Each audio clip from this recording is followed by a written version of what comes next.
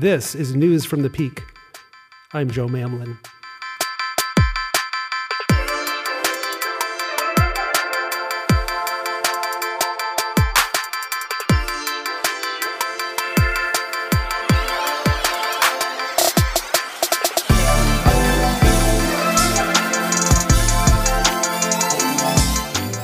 So we're very excited to have on the show today Dr. Rita Cameron Wedding, and she's going to talk to us today about implicit bias. And I've asked Maureen Life to join us at the top of the show today to tell me, how did you meet Dr. Wedding, and how did we come to have her as a guest on our show? So after the death of George Floyd, and I'll admit I'm kind of a news junkie.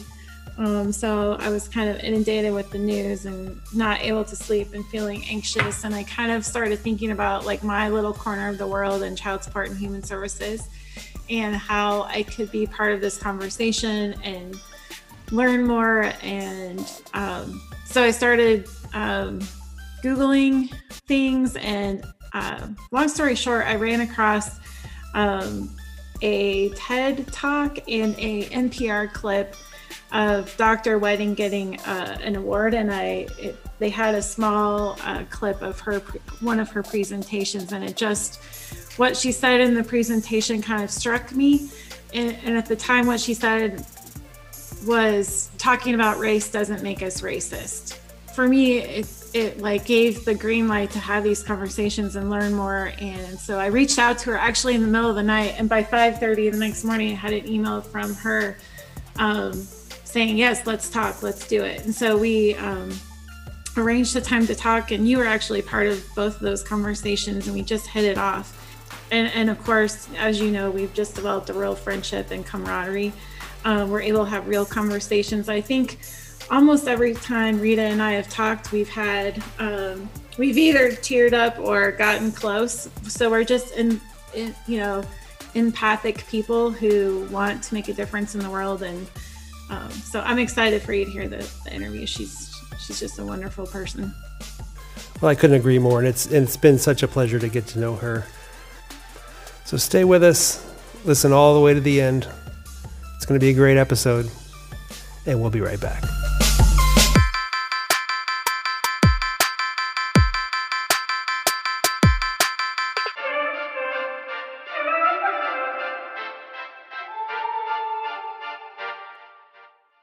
So I'm really excited that you're here, Rita. Since we started planning for the WCSEC micro-learning, the three of us just had a real connection, and there was so much more that I wanted to, we only had an hour for the micro-learning, and then just every day in the news, there's more and more and more. And I'm so excited that we get to kind of pick your brain and continue this conversation. One of the things that came out in the surveys from the WCSEC micro-learning were people just wanted more. Like, they wanted you to come back. They wanted you to tell them, next steps. And so, first of all, thank you for being here. Thank you for having me. I'm really excited to have an opportunity to talk more. I wish we were at Temple Coffee recording this in person with a latte, but me too. We'll get there. I'm sure 2021 will bring great things for us all. Yeah. I want to start with just asking you kind of your background. And I know I've gotten to know you, but what drives you in this field, and how did you get into this field? Well, it's interesting because I think I started talking about some version of this in the 70s. It's like I was early in my professor life, and I lived in South Dakota, of all places. So if you can imagine being in South Dakota in the 1970s as literally there were 5 Black women in the entire town of Huron, South Dakota. And I was one. I was probably the youngest. Actually, there were only 3 of us who lived there. One was, I call her the church lady, and one was a real madam, a real madam. And then I was a college professor. And my plan was to get to know both of them because I felt like they were going to help me navigate being like one of few Black women in an entire town. Obviously, during the academic year, more people came.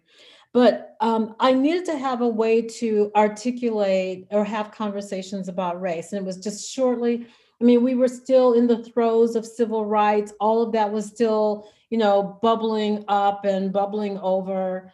And I just needed to have a way to talk about it. And so I developed, some very basic trainings on it.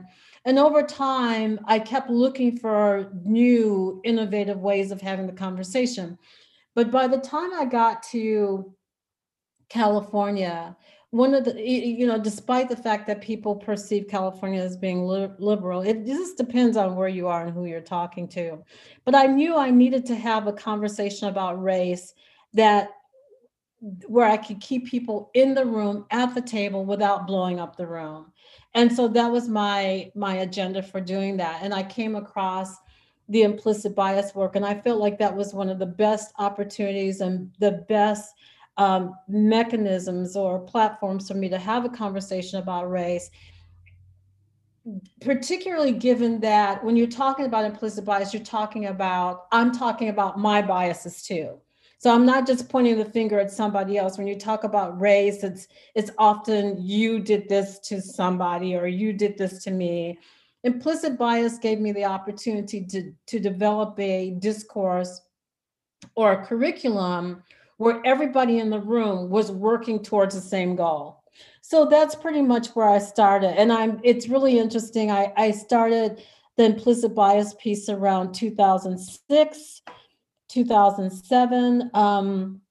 And I have watched it evolve. And I think the biggest shift and change in my work after all these years is some of the new research and material on anti-racism that has come out. I've made a tremendous shift, and I feel like I have a huge debt of gratitude for the people who are writing this wonderful new material. Well, and so it's interesting that you bring up systemic racism and implicit bias. So the micro learning that we did was on implicit bias. Are the two topics, they're related, but can you talk a little bit more about what the difference is and why it's important to talk about both, I guess? Oh, it's definitely important to talk about both. When we talk about implicit bias, I'm by and large talking about my unconscious beliefs, attitudes, beliefs, stereotypes that inform my decision making. So that is like what happens to my brain, how my brain activates when I see things like, this is what the research says, that our brain activates when we see things like spiders and snakes. And our brains activate in the same way, particularly for white people. This is the research, and I think that it happens to me as well. But our brains can also activate when we see people who we are unfamiliar with or with whom we're uncomfortable. And so implicit bias tends to be my personal response to something. Racism is a systemic response. It's almost like how biases and discrimination and stereotypes are embedded in the policies and the laws and the way that we apply these things in such a way that now the relationship between implicit bias and racism is that when I have unconscious biases, I'm going to apply those policies and laws and rules differently. I'm going to apply those policies and rules according to the biases that are in my head. So that's why it's so important for us to recognize what our biases are, because that means I can be more accountable to how I apply the policies and the rules. And if I could just give you one example of please. that. So when working with a child welfare agency, well, actually in 2007, I saw the data on child welfare, and that's actually what was my first involvement in youth serving systems was with child welfare, and they approached me and they said, can you please look at this data? And I thought the data was like, was California data on disproportionality of African American kids, and I was like, this is kind of crazy. Are you sure this data is right? It's just like off the charts crazy. And I looked at the government accountability report in 2007, and it indicated that, again, more detail about the disproportionality of African American kids in child welfare, foster care, in just about every jurisdiction in the country. And I was like, how did we get here?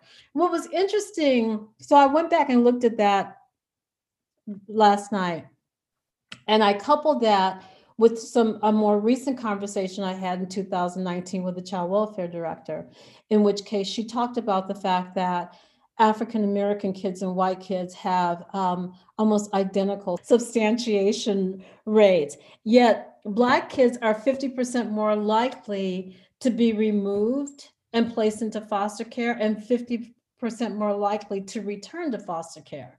So I said, but if their substantiated allegation rates are almost identical, why is there such a disparity in terms of placement? That was just like so mind-boggling to me that I asked the child welfare director when I saw her at a meeting. I said, can you explain to me why? She said, well, no, we have to do further research. So then when I thought back on 2007, I said, that's what they said in 2007. It's like the reasons that they gave for more kids being in foster care were things that were outside of the control of the family, like poverty and housing, not enough mental health services. Well, they can't do anything about that. But my belief is that white families have similar problems, but they get to stay home. Mm-hmm. Get to stay home. So I think that if you are aware of your implicit biases, when you're at those decision points, let's say in child welfare or other systems, you'll say, when I made this decision just yesterday about a family who had very, very similar, almost identical circumstances, I didn't recommend placement for this child.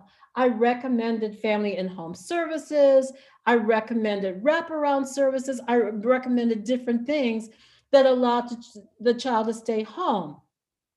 So understanding your implicit biases can impact the decisions that you make in the moment.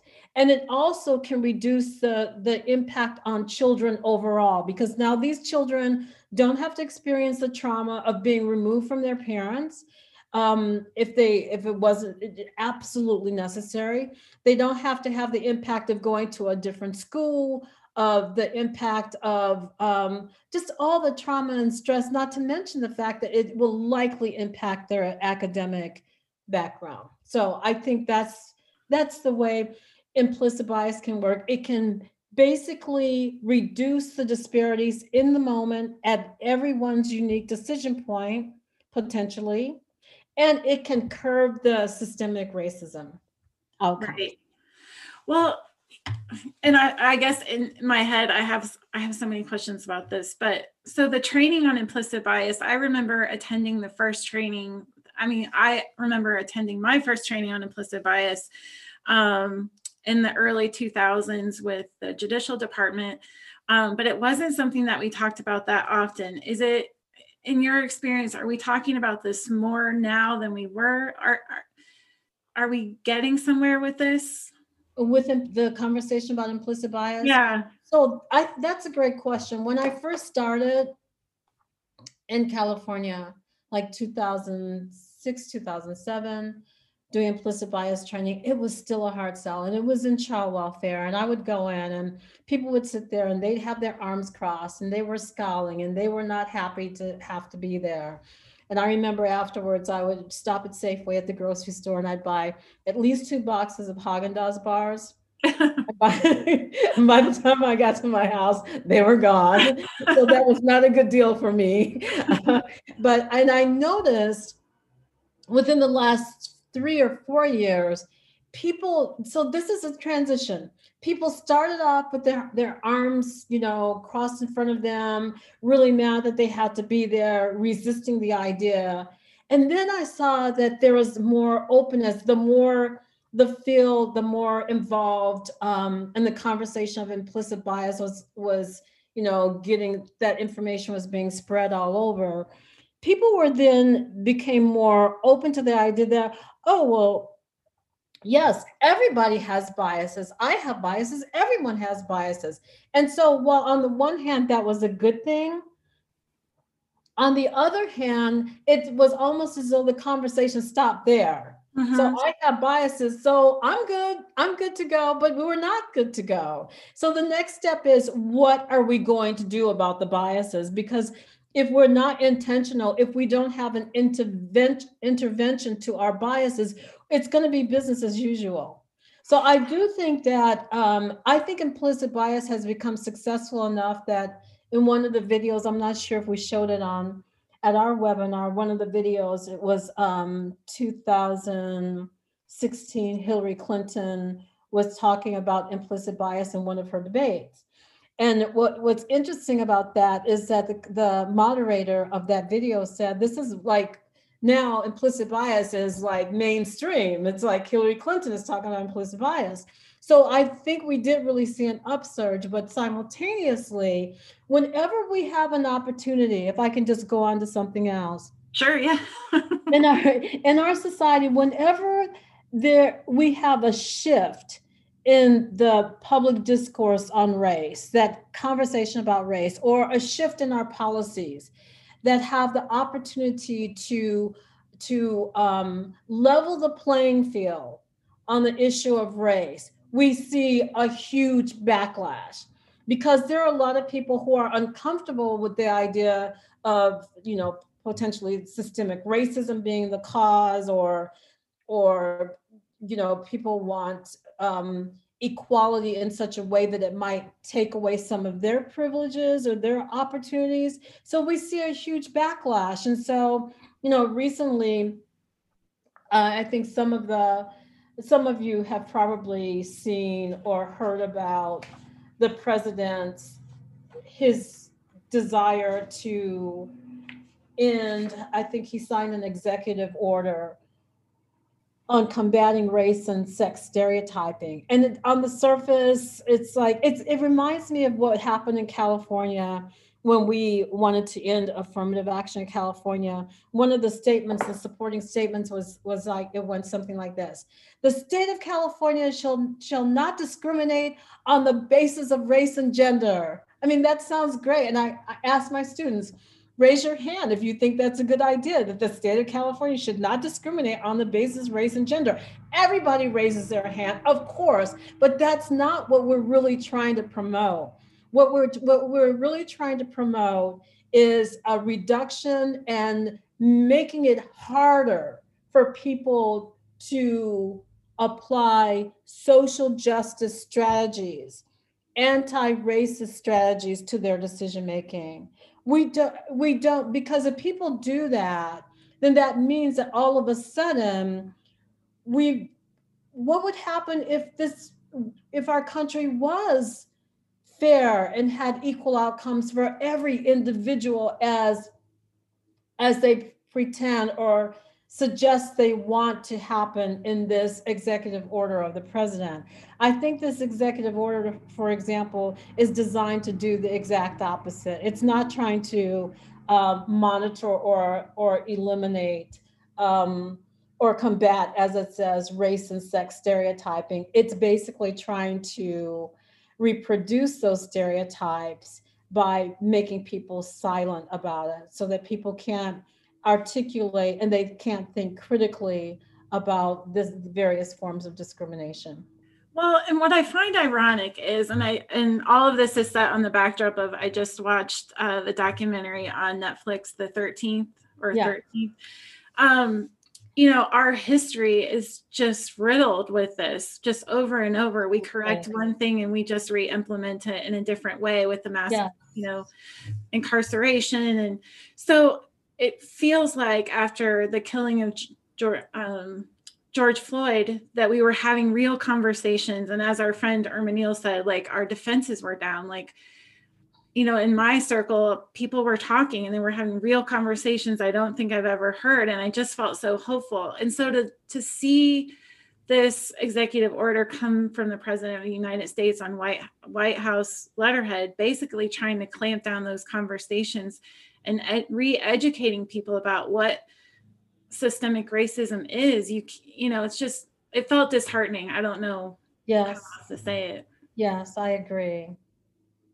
There's not really a question to that other than it felt, like we're finally kind of getting somewhere, and that was scary to people. It is a form of a backlash.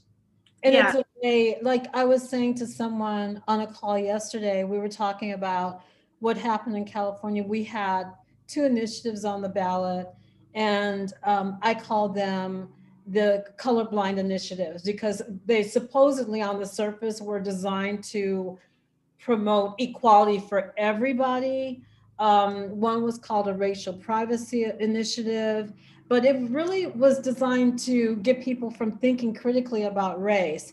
And when we have those initiatives out there, even though Prop 54 in California didn't pass, but it didn't matter that it didn't pass because by the time they did that whole campaign, it re-educated people on how we shouldn't talk about race because people need to have their racial privacy. So it was another backlash to, it was like reverse discrimination, the complaints about reverse discrimination, another backlash. So we have a series of backlashes so that we can basically control the public discourse and get back to that whole idea of colorblindness, which I have recently decided that my next title of an article on colorblindness is going to be called Colorblindness, a Hoax. Yeah, fake news. Fake news, because it's like we are not colorblind. We are so far away from being colorblind that it's not even debatable. So I want to go back to something that you mentioned before. So and I mentioned that I had gone to this implicit bias training at Judicial in the early 2000s, and then one of our colleagues did a training at an INSEAD conference a few years ago, and she actually did the Harvard implicit bias test. Mm-hmm. Mm-hmm. But she showed the same slide deck, but had people clap when they saw a face that was good or bad, and it was an auditory Mm-hmm. experience to see how even in that context, when people are within human services and educated and probably the most open of people to that idea, how impactful it was. Right. But I feel like we all did kind of leave with that same feeling of what do we do about it? So we have these biases. Right. What do we do? What do you tell people? What do we need to be doing? Well, I think there are a few things we can do. I think one of the most important things that people should do is kind of create this personal audit of their own decision making. So when I started doing this work, I started to pay more attention to my biases and with whom they were showing up the most. So which groups of people did I have, was I the most prone to have a reaction to? And what was my behavior like? So in other words, I started to monitor my own behavior. And I really think that is a practice that everybody needs to do. I was talking to one individual. It was actually someone who worked in child support. And they were talking about the fact that they had a practice of monitoring their decisions, just looking at their decisions over time, looking at their decisions, and then going back and doing a comparison between the outcomes of their decision making based on race. And what they found is that, unfortunately, they found that there was a high degree of biases in their own decision making, even though they would not have believed it. When they went back and looked at their own data, it's like in similar circumstances, the outcomes, the disparities negatively impacted African-American men, fathers. And so getting people to do that holds me accountable to and then I check myself in the moment. In one situation, embarrassingly, I was, as the department chair of women's studies at Sacramento State, I was talking to a student in the hallway. And this is, I'm starting to hesitate a little bit because I don't like to tell the story, but I feel like I want to be authentic about how race impacts me too.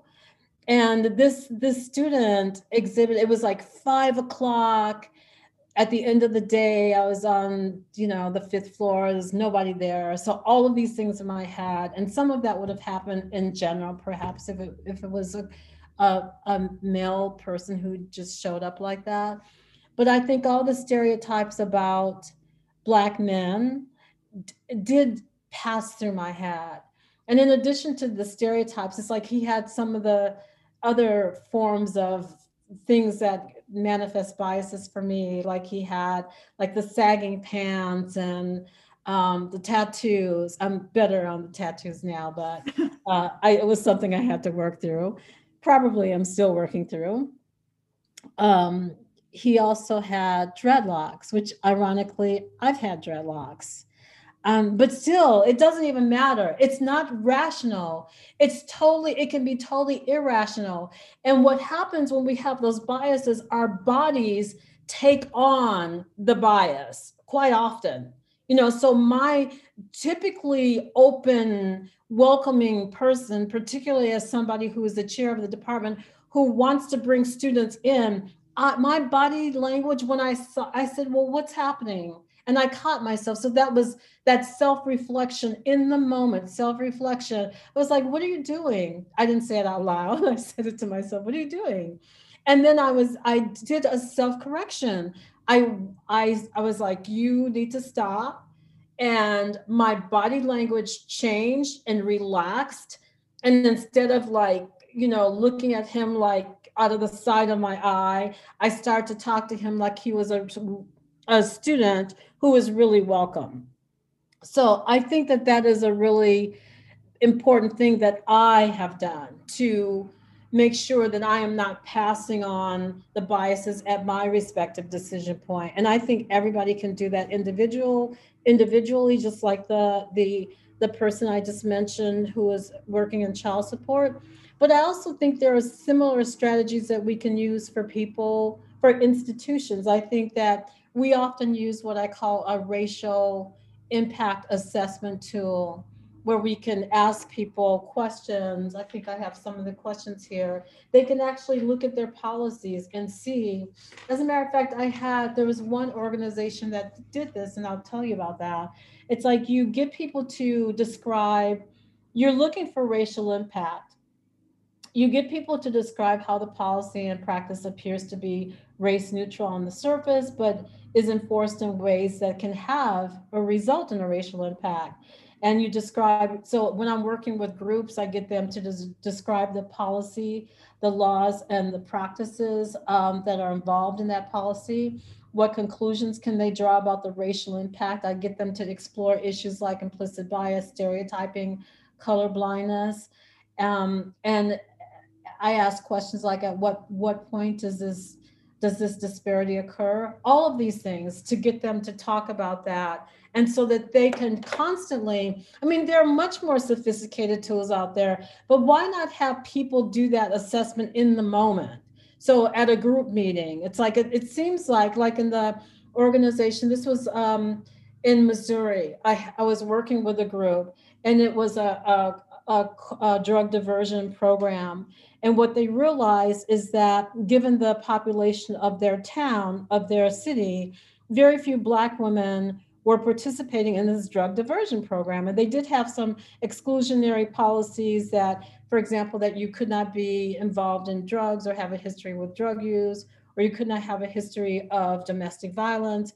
And they thought, well, maybe that's why. But then once they really started to look closer, so they did their own version of a racial impact assessment. When they looked more closely, what they found is that the white women who were coming into the program, somehow, because they weren't screening them like they thought they were, these women, it turns out, they did have a history of drug abuse and a history of domestic violence. And so they're like, oh my gosh, we have to open this up. We have to eliminate those exclusionary criteria. more Black women came into the program, they had the same success outcomes as the white women.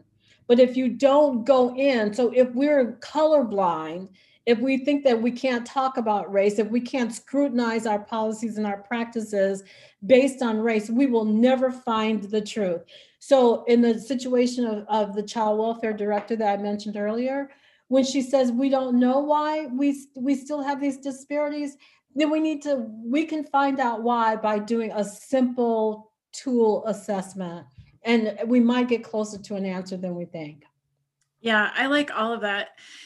And I like that there are suggestions kind of on a, an organizational or agency level, looking at policies, but also on an individual level, because it's going to take a combination of both of those. Absolutely. And having checkpoints and, on our team, we were talking about, are there team exercises that we can do to kind of check with each other, or like bounce each other's, off of each other, kind of having those conversations on a micro level, but then, like you said, also being accountable at an agency level. And to be honest with you, I don't know that all or very many human services agencies look at their data in that way, and slice it that way, because the answer is going to be really difficult.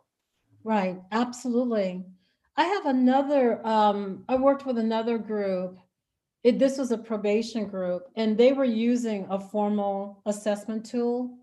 And what they found is that when they had an opportunity to, when they were doing overrides with this structured decision-making tool, the overrides typically overrides to keep a kid in juvenile hall as opposed to letting them go. The structured decision-making tool would indicate this child is of low risk for, having a problem outside the hall, so they can be sent home. But when they would do overrides, the overrides typically were applied to big Black boys. And that's what this is this was a probation supervisor, and she said big Black boys. So now that is I don't know how she figured that out. Maybe they actually did their own informal assessment, but regardless of how they did it, you will not get to that if you are colorblind. One police department or jail setting, someplace in California, when they asked them who was benefiting the most from early release programs, were African American or people of color having the same benefits for early release programs, and the individual responded, we're colorblind. We don't. I mean, so that means that particular entity failed. Right. Are there, I'm wondering about, the approach to talking about implicit bias and actually systemic racism as well. Is there a difference in how we approach or we engage in dialogue with different age groups? Do you find that, I'm sure that all age groups are impacted by this, but is there an approach that, or do you see in your work that older people, younger people are more likely to be open to this? Or? Well, the one thing I thought was, as someone who was, college age or something during the Vietnam War, and definitely had involvement in the civil rights movement, women's rights movement. That means I've been around a long time, so I would be considered an older person. So I would want to think that there are still people like myself around who still have some sensitivity for an understanding of these issues. Now, what they may not have is an understanding. They may have lost over time this awareness of how systemic racism and sexism persist and how it functions. But I would like to think, and I don't have any data to support this, but I would like to think that if they knew the facts, if they understood systemic racism, they would probably want something better for our society. Conversely, people assume that younger people are more amenable to this conversation about race. And I just graded some papers last night. And I would say that based on the papers I graded last night, my students were all over it. They just read White Fragility. Yeah. By Robin DiAngelo. So they were just all over it. In fact, I learned some things from them. But I think that, for students, when you're in the midst of this educational cocoon framework, it's easier for you to hold on to those beliefs. Whereas for older people, you might be farther removed from, the things that got you excited about social justice, 40 years ago. So, but I think everyone is capable if they are willing. They are capable of getting it, because bottom line is, if you can talk to people about what would you want for your children, what would you want to see for your family? I tell you, Maureen, every time I was on a webinar the other day and I almost cried because I had just done some research on incarcerating children. That is the one thing that is a gut punch for me when I imagine we have a 9-year-old boy in particular, and he's actually my great-grandson. When I imagine something as egregious as being put in the back of a police car, or all these images of even Black children, Black girls being handcuffed. I showed that one picture at our webinar. When they say it takes me to my knees, it really does, but it actually makes me, it injures my soul. But I tell you what, that is the one time that I can just imagine and envision myself throwing my body on somebody. I don't care what child it is, but I can't, the visualization of that is too much. So I'm just thinking that people, if they could get to that level of the affective, that feeling level, because we learn not both from an intellectual space, our emotions are also driving what we think. But when people can get in touch with how wrong that is in the United States and America, how absolutely wrong that is, I can't imagine that everybody wouldn't be concerned and wouldn't want to be in that. I hope you're right. And I hope that the new generation, we're having these conversations. I mean, after watching 13th, we talked about it as a family. I'm like, the data, you can't deny that the data, you can't say it's a gut feeling that this happens or it doesn't happen or it didn't happen in my family. And our conversation was interesting. It was really simple. It's racism isn't, I like Black people, I have a Black friend. That's not racism. Yeah. And systemic racism, what it really means in our history. But on the 13th, they showed 1 and 17, or I should edit.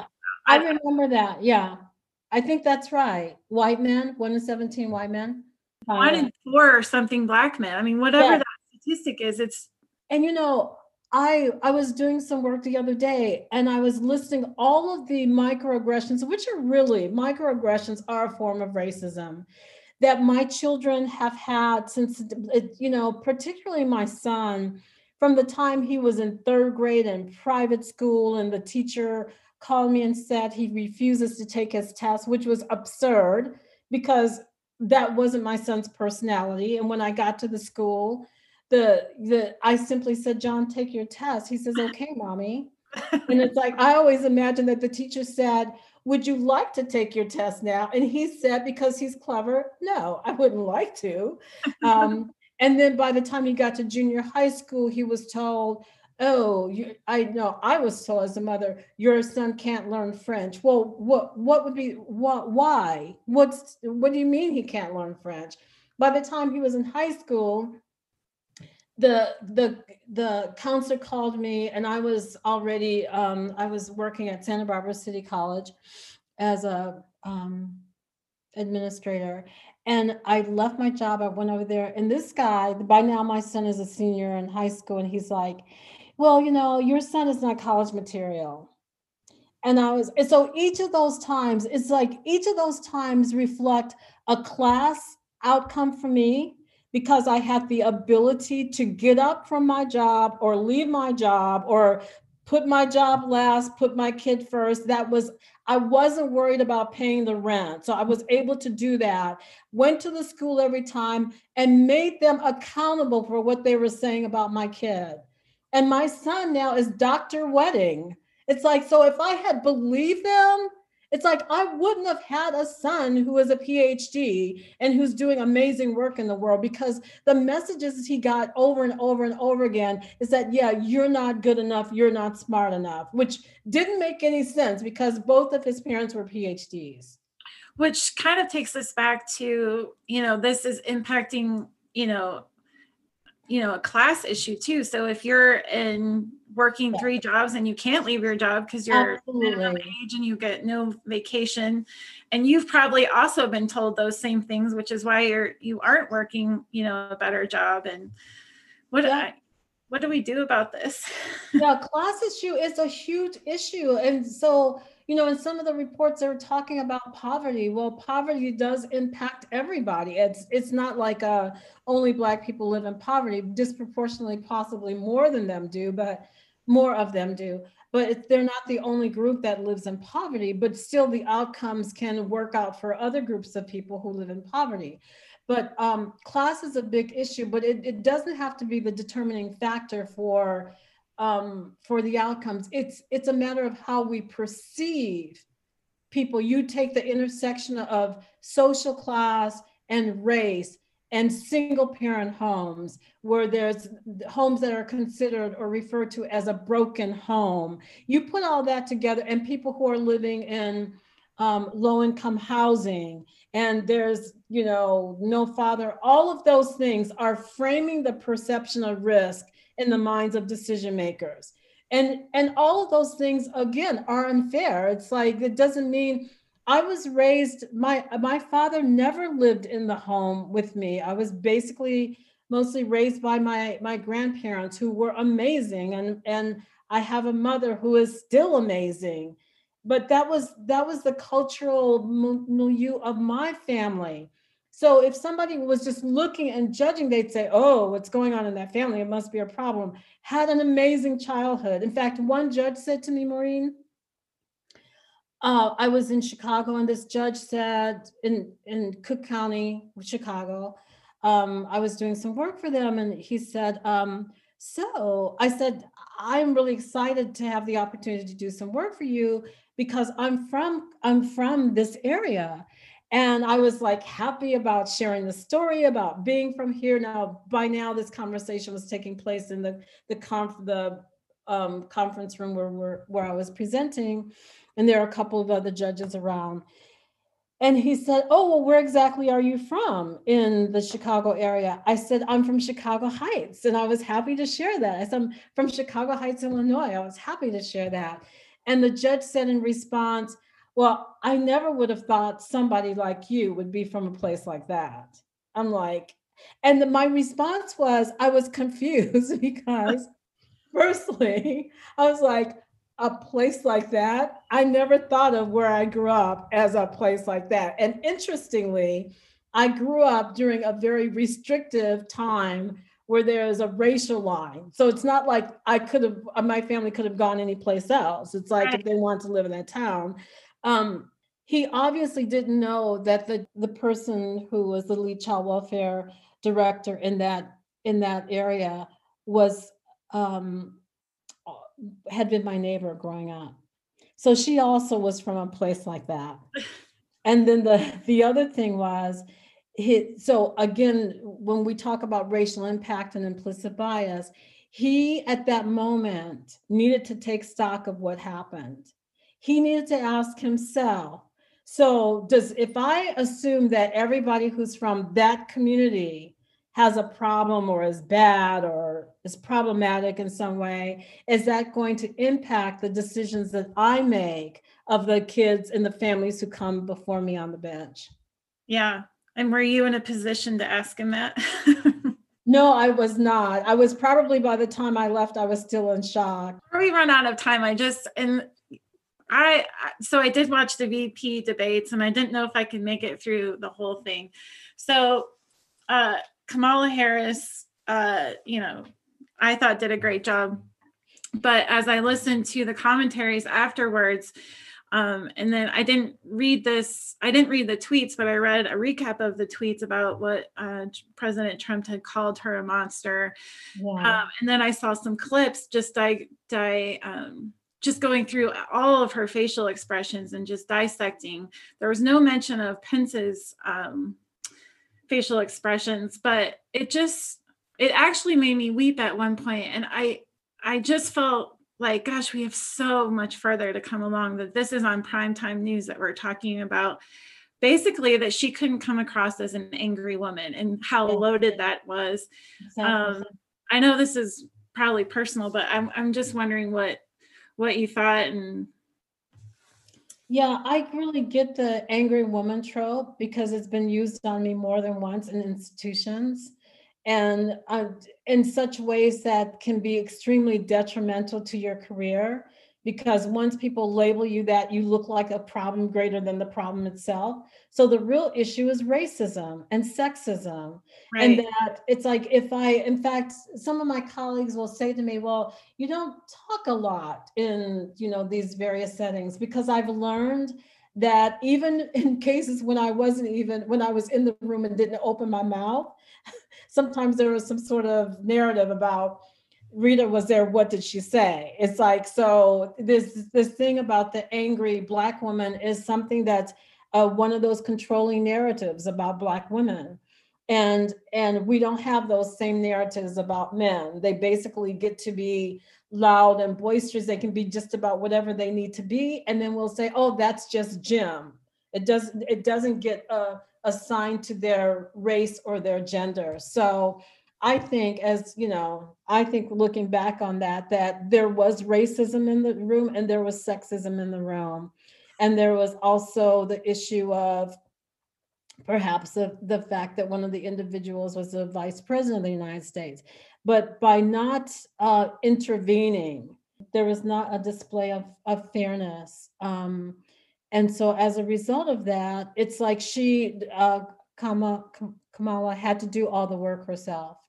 Yeah, So I just wanted, thanks for that, because I know you and I had talked about the angry woman thing, and just some of the commentary afterwards was almost as hurtful as watching the debate itself, and how careful she had to be with her facial expressions. And it made me reflect, on the sexism part. It made me reflect once I was told in a meeting that I should ask for permission to talk instead of talk, and I thought, well, that's strange. Everybody, it was an all men group. And I thought, well, that's odd. All the men don't ask for permission, but I was coming across as aggressive. They were coming across as assertive. And it's, but that was like one of 15 layers of complexity on that whole issue. I mean, there was a lot more than just that to it, but I don't want to leave on that. I want to leave on something hopeful.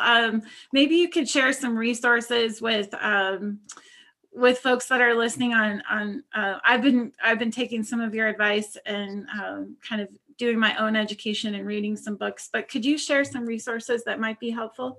Sure. The three I'll share. One is one that you mentioned, 13th by Ava DuVernay, which is excellent, powerful, excellent, and sad in many ways, but everybody needs to see it. The other one is How to Be an Anti-Racist by Ibram X. Kendi. Yeah, it's changing. It was mostly his book, and also Robin DiAngelo's White Fragility, that has allowed me to do a shift in my work. So now I did Implicit Bias because it gave me an opportunity to have a conversation about race and be able to stay in the room without people being too volatile, too angry, too, resistant. But what I realize now is paying attention to both of their wonderful resources has allowed me to go deeper, has allowed me to push the margins a little bit more, has allowed me to have a higher expectation of everybody in that group. And I'm no longer going to be bound by this colorblind narrative that suggests that we shouldn't talk about race. We have to talk about race. We have to make race explicit. We have to keep it in the center of the conversation if we're ever going to end systemic racism in our country. Yeah. So what is your, and I still cannot believe that you're a great grandma because, and I know we're on podcast, so people can't see you, but seriously, that's so ridiculous. Because, so, if you could, what is your hope for your great, and it's a grandson, right? Yes. Yeah. Well, my hope for him is that he can grow up free of the limitations of racism, that he can just be a child, that he can be a boy, that he can wear his hair however he wants to wear his hair and just be a cool kid without people thinking that those dreadlocks look like, somebody who might be like a criminal. I want him to be able to run in the park, run down the road without fear of being killed. I shouldn't have gone down this road because this is where it just really gets me. I can't. The fear of him or any of the other children being harmed, particularly in this climate, even more so than 2019. That fear is just an everyday fear. And I think that if people really could get in touch with what that feels like, if they could get in touch with what that feels like and simultaneously understand that nobody deserves that and nobody asked for that, and that is clearly a product of how we do race in our country. My hope is that people would want change because it's just the right thing. We just need to have change, social change.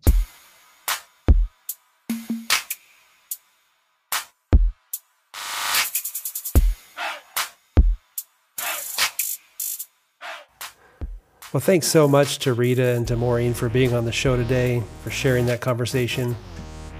And thanks very much to all of our listeners, and a special welcome to those of you hearing us for the first time. And wherever you happen to be listening, please remember to hit the subscribe button because we have a lot more great episodes on the way, and we don't want you to miss a thing. We'd love to hear from you and get your ideas and your feedback. And if you'd like to be a guest on the show, please reach out to us on the contact link on our website. News from the Peak is a project of Grace Peak Strategies and is produced by Maureen Life, David Ram, Robert Riddle, and me.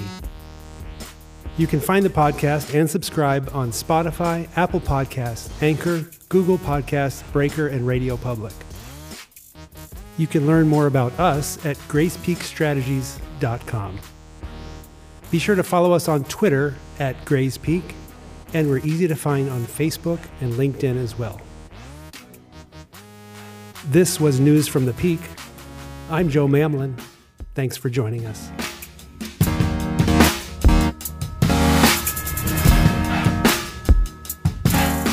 I'm like, oh, really? So now you're going to gag order us and we can't talk about, right? So anyway. Well, I think we're all primed up. Okay. Do I go someplace else now? No. Well,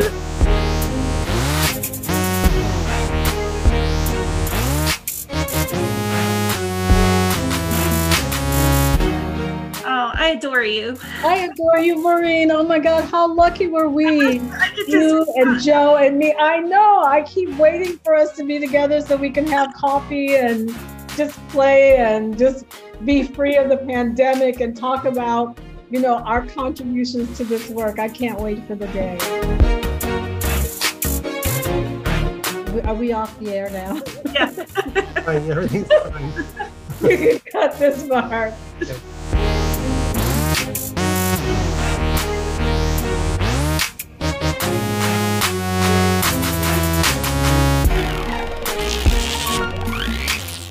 I didn't curse. I didn't use any profanity, so that's a good sign. I cursed either, which is also a good sign.